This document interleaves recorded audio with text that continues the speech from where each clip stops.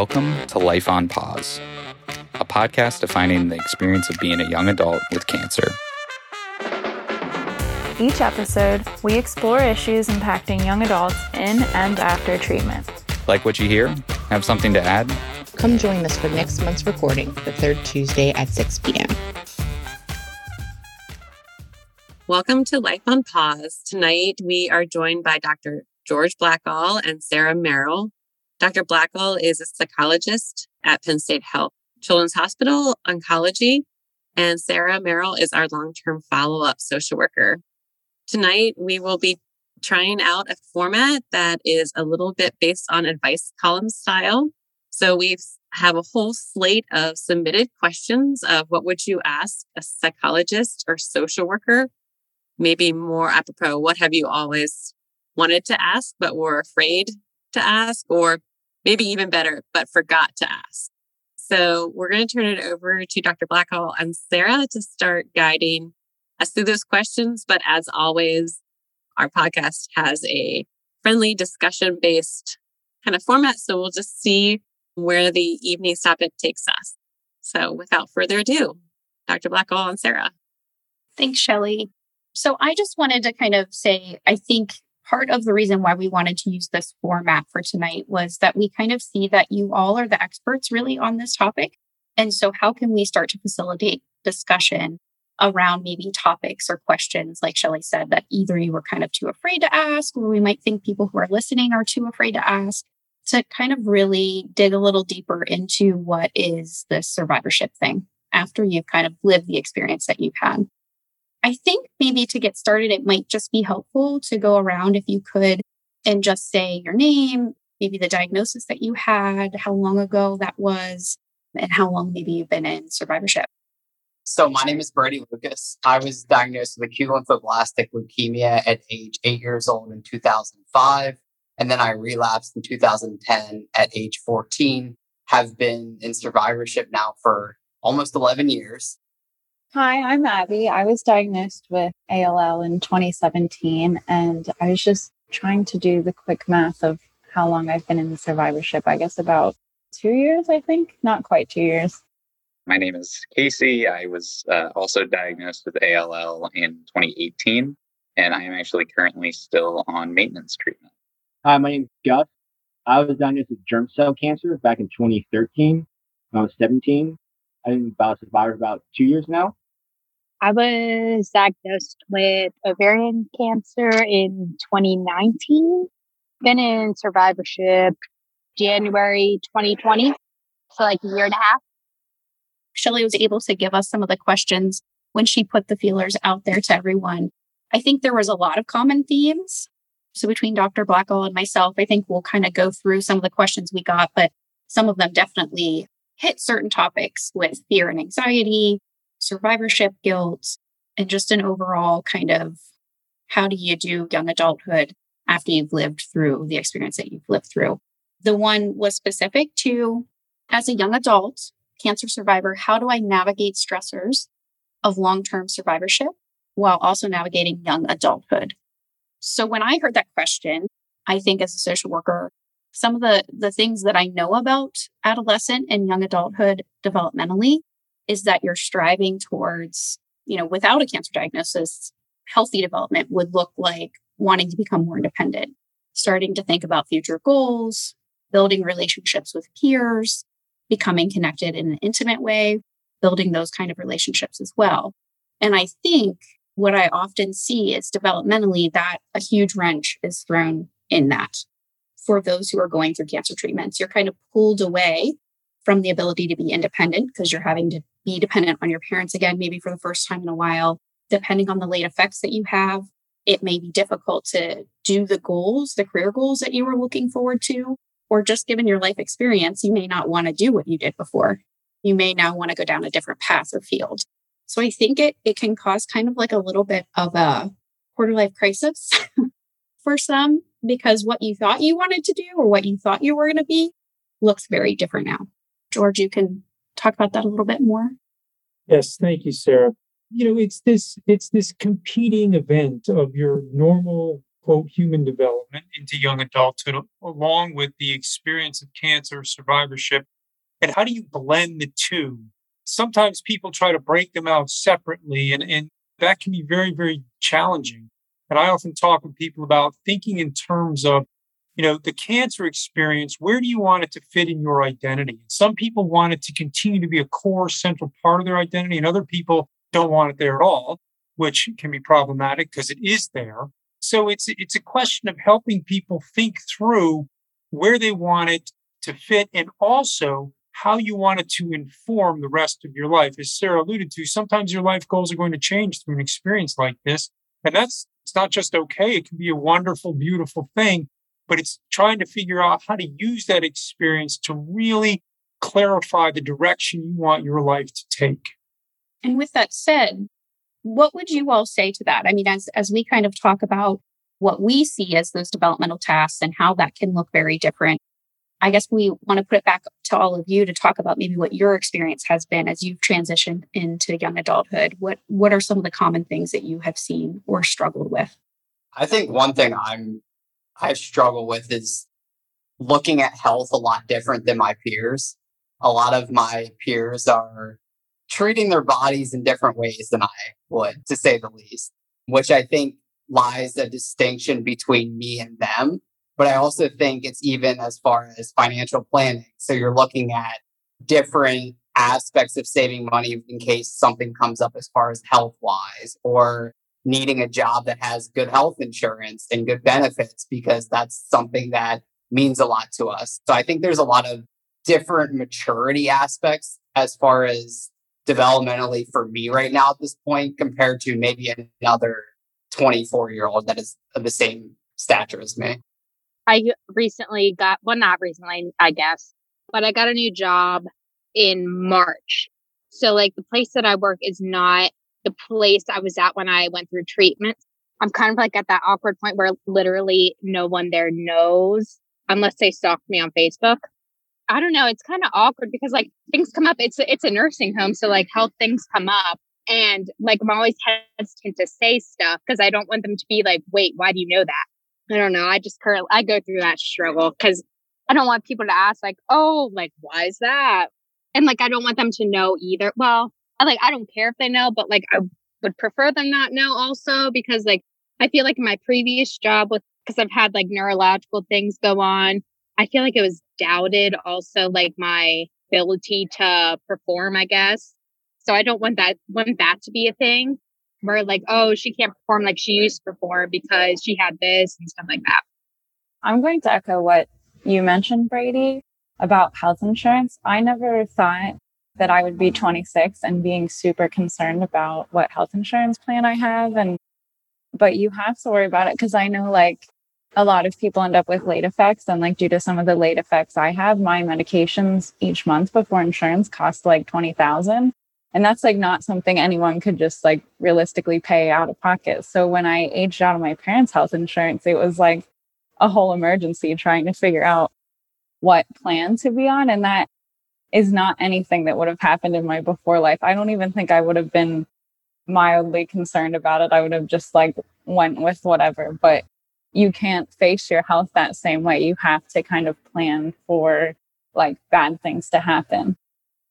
You guys have kind of started to transition into that, I think kind of comes with the feeling of, am I normal? Am I feeling normal? And am I normal? We got a couple questions on that. Two of them. Is it normal to feel like you don't belong just because of the way you look after cancer? From the moment I walk in the room, I feel so much anxiety and horrible thoughts. And the second question, as a young adult cancer survivor who cannot drink alcohol due to cancer treatment, how do I navigate creating new young adult social relationships without having to directly share my health history? So I think that starts to kind of intertwine a little bit with what you're saying. From like a health standpoint, I feel different because it sounds like you're experiencing things that like other people your age aren't having to think about, right? Like they're going to fall off their parents' insurance at 26 and then they're just going to kind of hang out till they get a job or find a career where they can get health insurance. That's not something that you can do. And that could feel awkward when you start a new job. And like you talked about, Emily, how do you navigate those conversations? How do you not start to have people kind of peg you as somebody else or something different because you shared a little bit of your past and your experience with your cancer. So, I mean, yes, that's normal for you to be experiencing that. It's kind of part of that new normal that happens on your timeline of your life experience. And after your cancer diagnosis, after your treatment, this new normal that starts to develop, that is definitely part of it. I think with any kind of life transition or this developmental stage, you're trying to figure out and navigate, who are you? What's your identity going to be? And like Dr. Blackall said, do you want that to be part of your identity or do you not want it to be part of it? And how do you kind of carry that burden if it feels like a burden for you? How do you unload that as you're trying to, figure out who you are and what you want to be? Sarah, that concern about I don't feel like I connect, I feel different, I don't feel normal. The survivors that I work with is not universal, but just shy of universal. It's very common. And I think it's important and helpful to know that there's not something wrong with you. It's that your life experience has been so different than those your same age peers. Over time, the playing field gets leveled by nature eventually, but it could take a long time. So you're in the situation that you're in, and it can create awkward situations like Emily referred to, like the drinking. And what I'm curious about is from y'all, what strategies do you use to navigate some of those situations? Or have you not figured it out quite yet?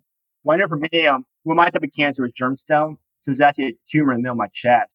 So we had to do open heart to remove the tumor. So I have a nice big 9-inch scar on my chest. So a lot of times when I'm with friends, we go to the pool or kayak, I take my shirt off. Everyone sees the scar. I notice how people catches their attention. At first, it's kind of, you mentioned, you don't really feel normal. You feel kind of like an outlier. So first, I guess I kind of use humor, like, oh, you think this is bad? You see the other guy. I use that kind of go with it. And then later on, I kind of I'm not quite there, but kind of embrace it where someone will see this scar and they'll ask about it. Now I tell them, oh, this scar is actually the reason why I beat cancer. You want sometimes to tell you the story. So some ways it's kind of like maybe accepting and embracing it a little bit. So that's something that kind of helped me. I learned to grow with it in a way. Because you can't hide 9 scar on your chest. So I think get used to it. I feel like at this point, my method of navigating life right now is just, especially at work, it's really just, you go with it, you be the awkward person. And it's just like the other day, literally, it almost happened. My boss was like, why do you go to Hershey? And I was like, oh, darn it. I was like, it's going to happen. And I was like, oh, I just have appointments there. I don't know. So you just be awkward. I don't know. Here's a question I have. I remember being a young adult and I did not have cancer, but I remember being fairly awkward as a young adult. So how do you know what the difference is? Is this just part of being a young adult and some of it being awkward? Or is it, some of it is themed differently because of your cancer experience, but how many of your regular peers are hiding, potentially feeling like they don't quite know what's going on and are doing their best to bluff their way along until they figure it out? I might just add one thing to that. I agree with you as far as that being a reasonable part of young adulthood. But one of the things I hear a lot along with that is not just that they feel awkward or not normal, it's that they may feel a lack of connection to same age peers. And when I was in my early 20s, I felt very connected to my same age peers because we were all bumping into the same walls. So I just want to throw that out as something to think about as well. One question I guess I would have too off of that is that have you found, certainly there's this podcast and there's groups similar to this for cancer survivors. Have you found that you find that connection more so with individuals who have kind of experienced the same thing that you have from a cancer perspective? Have you had that opportunity before now? Do you have it in other aspects of your life, I guess, would be my question. I think certainly there's an instant connection when you do meet people that have had it. I don't know necessarily if I'm searching for it, but if it comes across, I definitely think there is, because they are a group of people that truly understand what you went through. And not that everybody wasn't side by side, parents, caregivers, siblings, etc., weren't beside you, but at the same time, they didn't experience it, which I think is very interesting. And kind of to go back to Shelley's question as far as normalcy, within peers or feeling awkward. Personally, don't think I thought of it that way because I didn't know the difference. The automatic scapegoat, for lack of better terms, was the cancer diagnosis. It wasn't necessarily thinking that other people felt awkward or different as well. I think reason why I could feel awkward or unnormal, I guess, for lack of better terms. And then to kind of go back to the whole alcohol drinking question, like I never was able to drink alcohol. I submitted that question. And one of the big things I think I always did was try to make A, humor of it, but B, one of the most awkward situations is when you're at a bar, you're at the middle of a party or whatever, and someone asks, why are you drinking? And it's either you tell them the truth, you make fun of it, like, hey, I got bit by a shark in my liver, and next thing you know, there's, funny things from there, or you make someone cry, which obviously I never want to make that happen. So there's like these three options that come into play. So for me, it's kind of an interesting area as I move into a young adulthood, what to share and what to be honest with, and finding individuals that truly will understand or individuals that maybe maturity wise aren't in the right place to get the full story yet. I would add, I've had very, very similar experiences over the past few months and the past year. One thing I'll add that I just have found very interesting is I think since the pandemic, there's been a greater level of empathy for that. I think everyone experienced their own level of isolation. And so there's an understanding of, like, one, what that's like. And then two, I think everyone's a little bit socially rusty right now. So interactions aren't as seamless as they may have always been. And so I think people kind of have, at least within my life, have had a little bit more of an understanding of, wow, that must be tough, which in a weird roundabout way is kind of nice. The only other outside of this group, I haven't met anyone with similar experiences, but I feel like about this stuff, the only person I can really relate to is a person that was there like pretty much every day and like knows what happened. So I'm going to move on to another one of our topics or questions that we received. The first one is anxiety, depression common amongst survivors? And the next question, which I kind of think answers that one because it was another question about anxiety and depression, is having cancer as a young adult forces you to contemplate your own mortality and your fear of mortality at a level that is unusual for our age group. Understandably, that fear can be overwhelming at times. How do you counsel young adults to deal with or get over that fear so that it does not continue to dominate their thoughts and lifestyle after they have completed treatment? Yes, it is common to have anxiety and depression after treatment. During treatment, we talk a lot about the fact that we are traumatizing you to help you. And so the experience that you have is not a normal one. It is not one that your body or your mind should really have to go through. But we do that in hopes to eventually get you back to a place of health. So yeah, if you go through that, you are going to feel more anxious and more depressed at times. I think for some individuals, it can be heightened by other life stressors that are also happening around the same time that you're receiving treatment. So if you're going through cancer and cancer treatments as an adolescent, you already have these heightened stressors of trying to navigate a higher level of education, figuring out what you're going to do with your life. You're questioning what is the meaning of life, which is really normal developmentally. And then thrown into this is this whirlwind of trauma that you're kind of experiencing. How we move through that, I think, really depends on each individual. I don't know if Dr. Blackwell, you could talk about that a little bit more in your experience. So I a lot of people come to me with this very question. It's like, I'm 20, whatever, and I have these thoughts. I still have these thoughts, even though I'm off treatment, that I can die from this, and it's very invasive and intrusive in my life. And so there's the straightforward stuff of helping people work with anxiety, mindfulness, those kinds of things, anxiety management techniques. But then there's the bigger question. One of the differences between you and your same age peers who didn't have cancer is that you're more. People can say, oh, I know I'm going to die, but they don't really know they could die. you know it. And that changes life. And it's a hard change. When you're an old guy like me, right, it's different. But when you're just beginning your life, it's very profound. And what I try to work with people around is, okay, that's the reality. How do we use that knowledge, what you know about your mortality, to inform the life you want to live? So rather than sort of push it away or run from it, we try to embrace it and use it to create something that you believe to be meaningful. The other point I wanted to make on the depression and anxiety is, while it is common, I just want to offer that there's a lot of therapeutic treatments that are very effective for it. For anxiety, I want to recommend Judson Brewer's new book, Unwinding Anxiety. So there's a lot of resources available, non-pharmacologic, as well as pharmacologic if they're helpful, for people that can be really helpful in managing anxiety or depression that may come from this.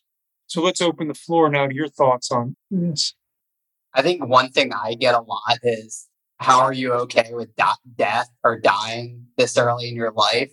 And to me, if I died today, then it would be my time to go. And I think one big thing that I recognized is that death isn't the end all be all, it's the rebirth. So something that's really grounded me is my faith. So looking at, you're born as a child and then you're reborn when you die. And I think one thing that's really pushed me to set outside where I'm at is that the point of looking at the time when I went through treatment and the time where I struggled as a benefit. So I learned a lot about myself through it. My family learned a lot about each other through it, but also it wasn't wasted time at all. This is something I've talked to Dr. Blackall about, is the whole idea behind looking at life as always an opportunity to learn. And one of my big pillars in life is learning. So I think for me at this point, me being okay with dying allows me to fully live my life and fully navigate the future. And I think that's kind of taken away some of the anxiety, and also looking at faith as a backbone that everything's out of my control to a certain point. Obviously, I can make decisions about life and things like that, but really putting the faith on the backbone and the structure and skeleton of my life. And that's kind of helped with a lot of the different thoughts of, well, what happens here? What happens there? What happens here? Like, how are you so okay with, I guess, how things are, how things could go, stuff like that. And I'm just kind of one of those people. I'm like, there's no, I don't know. I'm just carefree. I guess I'm just like, there's no use worrying about it. It's going to happen when it's going to happen. Worrying about it isn't going to make it come any later or it be like less painful, stuff like that. So like, what's the use?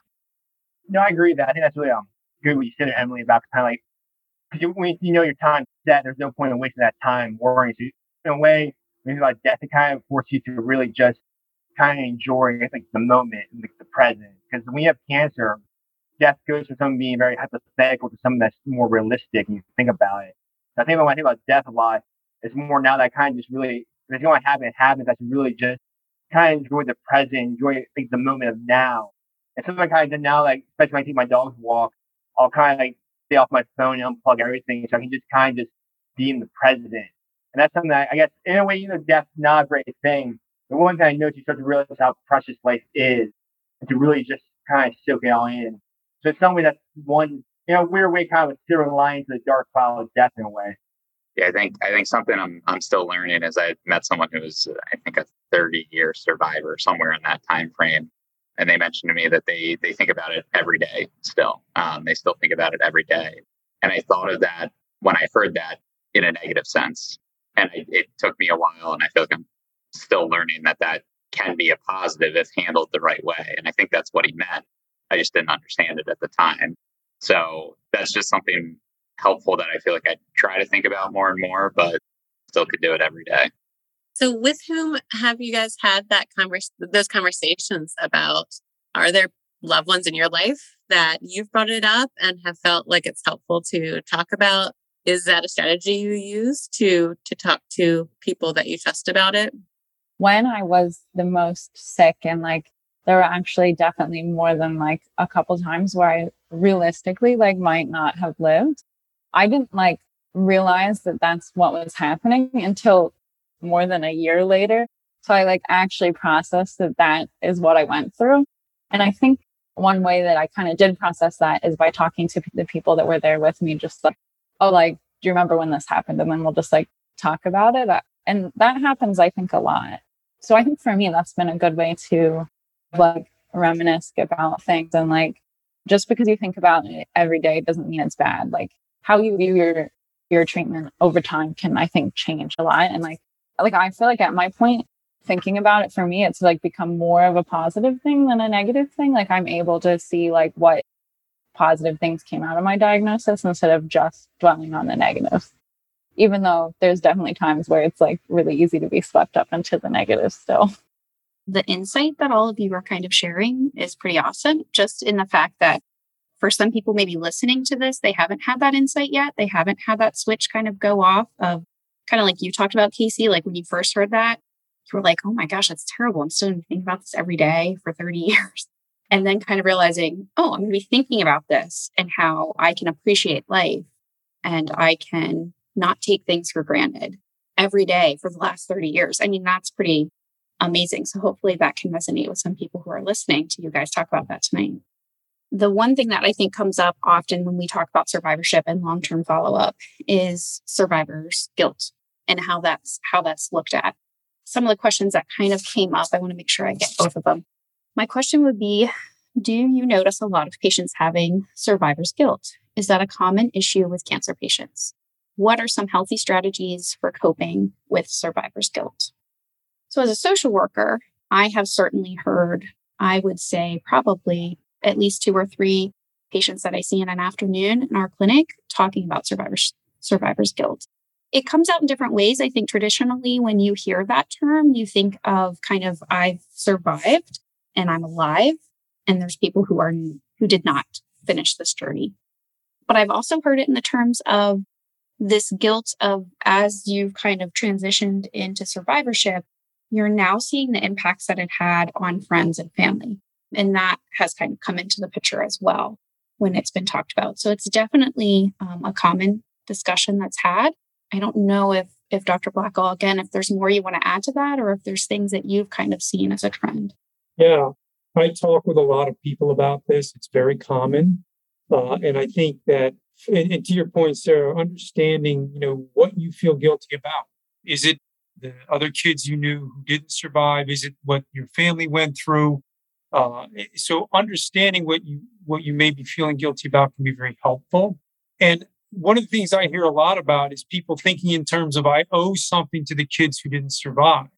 And I think that speaks to the size of your heart, that comes from a really good place. And what I try to help people think about is, okay, if that's how I'm feeling and truly thinking about it, what would those kids want for me? And I think what we try to get to is living your authentic life. I mean, the reason you go through everything you went through or are going through is to live your life. And I think that's what people who aren't who don't survive this want for you. And that's really honoring their memory and their legacy by going on. And maybe some of you will go into medicine, like some people on this call. Maybe some of you have zero interest in that, and that's perfectly okay. I think if you do think in terms of what do I owe those kids who didn't survive, it's living the life that gives you purpose and meaning, right? Because that's why you did everything you did to survive. So have you found or pieces of your life with life of meaning and purpose? What does that look like right now for each of you? I think for me, it took over 10 years to find this out. I mean, this is only something recently that I've addressed fully, and I've experienced the whole gamut of what Sarah spoke about. I experienced what it's like to lose friends and feel bad and try to live a life for them. I've experienced looking back at family and friends and said, look what they did for me. So almost like you owe them something.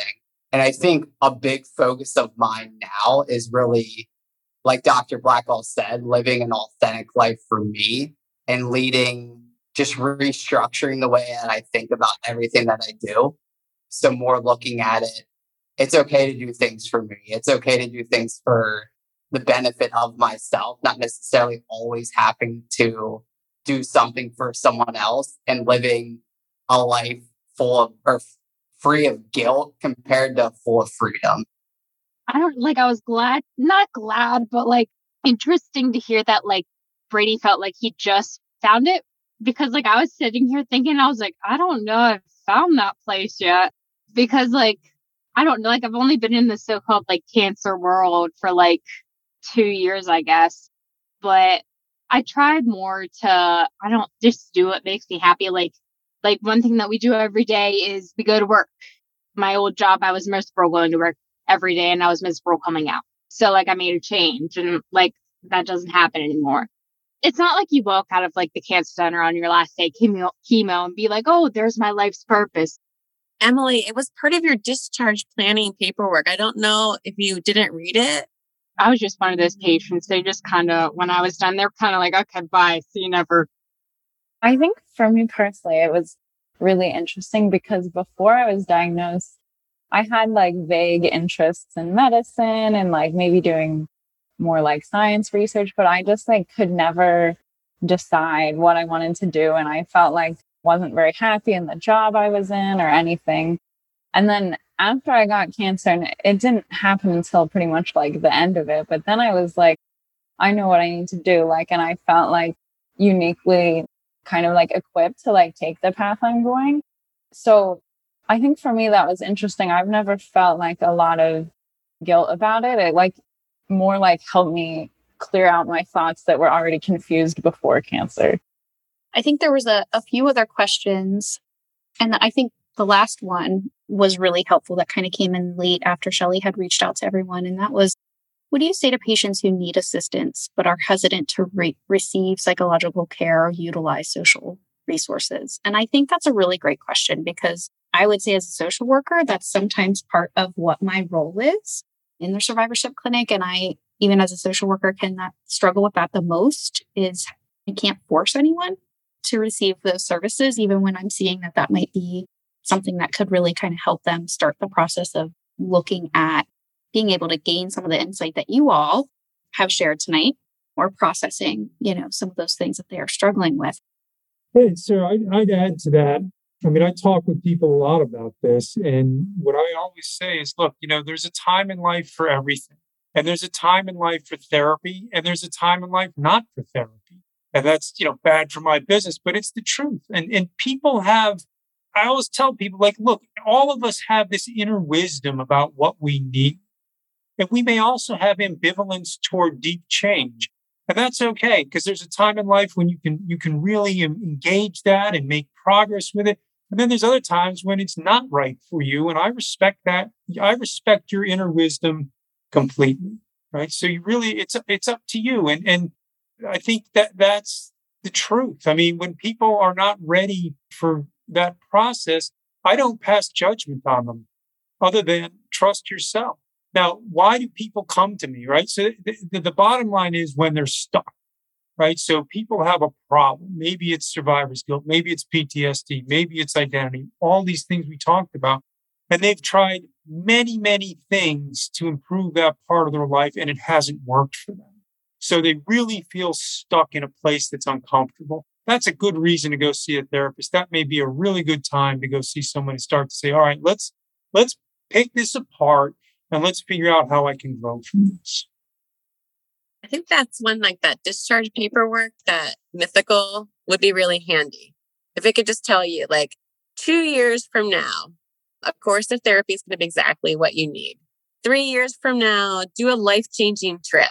12 years from now, your purpose will land in your lap and you've been looking at it for so long. Abby got hers like year 1 and that's totally how her life went, but yours isn't going to come till year 12. So don't stress out about it. It would be really great if we could do that level of detailed discharge planning. It would make some of it a lot easier to let go of.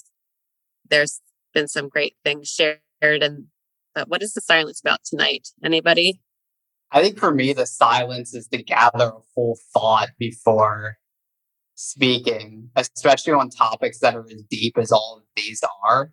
I want to make sure that I'm not saying something that is going to mislead someone to go the other way.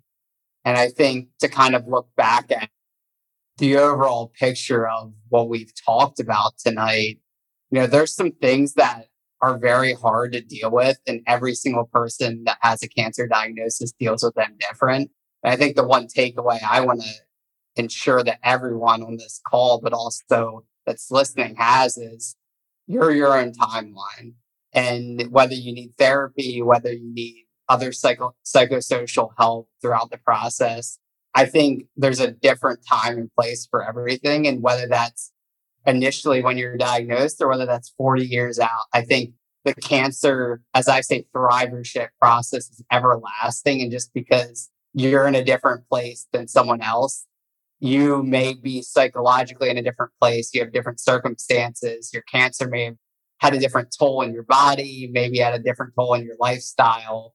So I think just one thing I really want to ensure is that every single person tonight has the opportunity to fully reflect on their diagnosis and embrace every emotion coming along with it. I really love how you summed up like everything I was thinking. Like these are pretty serious kind of like reflections that you have about cancer. So I know like I was just spending a lot of tonight like thinking, how do I want to explain this? Because it's also something that I think I could just talk about for hours, and like that would be probably wouldn't make any sense to anyone but myself. But I think the way you just explained that, how there's like, just because you are one place doesn't mean that every part of your life is like at that level, and that's like totally acceptable and normal. I think that's such a good reminder that there's just so much going on, kind of what might be kind of to the rest of the world behind the scenes, that there's all this processing and considering different angles and perspectives being taken at any one time. And especially for a podcast where there may be this desire to tie it up in a neat little package to offer it, can be hard to find that. Because I think you're right, Abby. I think in some ways you can talk about these for hours and still not reach the end of the sharing or the reflecting. Thanks for listening to Life on Pause. Ideas or suggestions for future episodes? Feel free to share them with us. Join us for the next recording on the third Tuesday of the month. Until next time.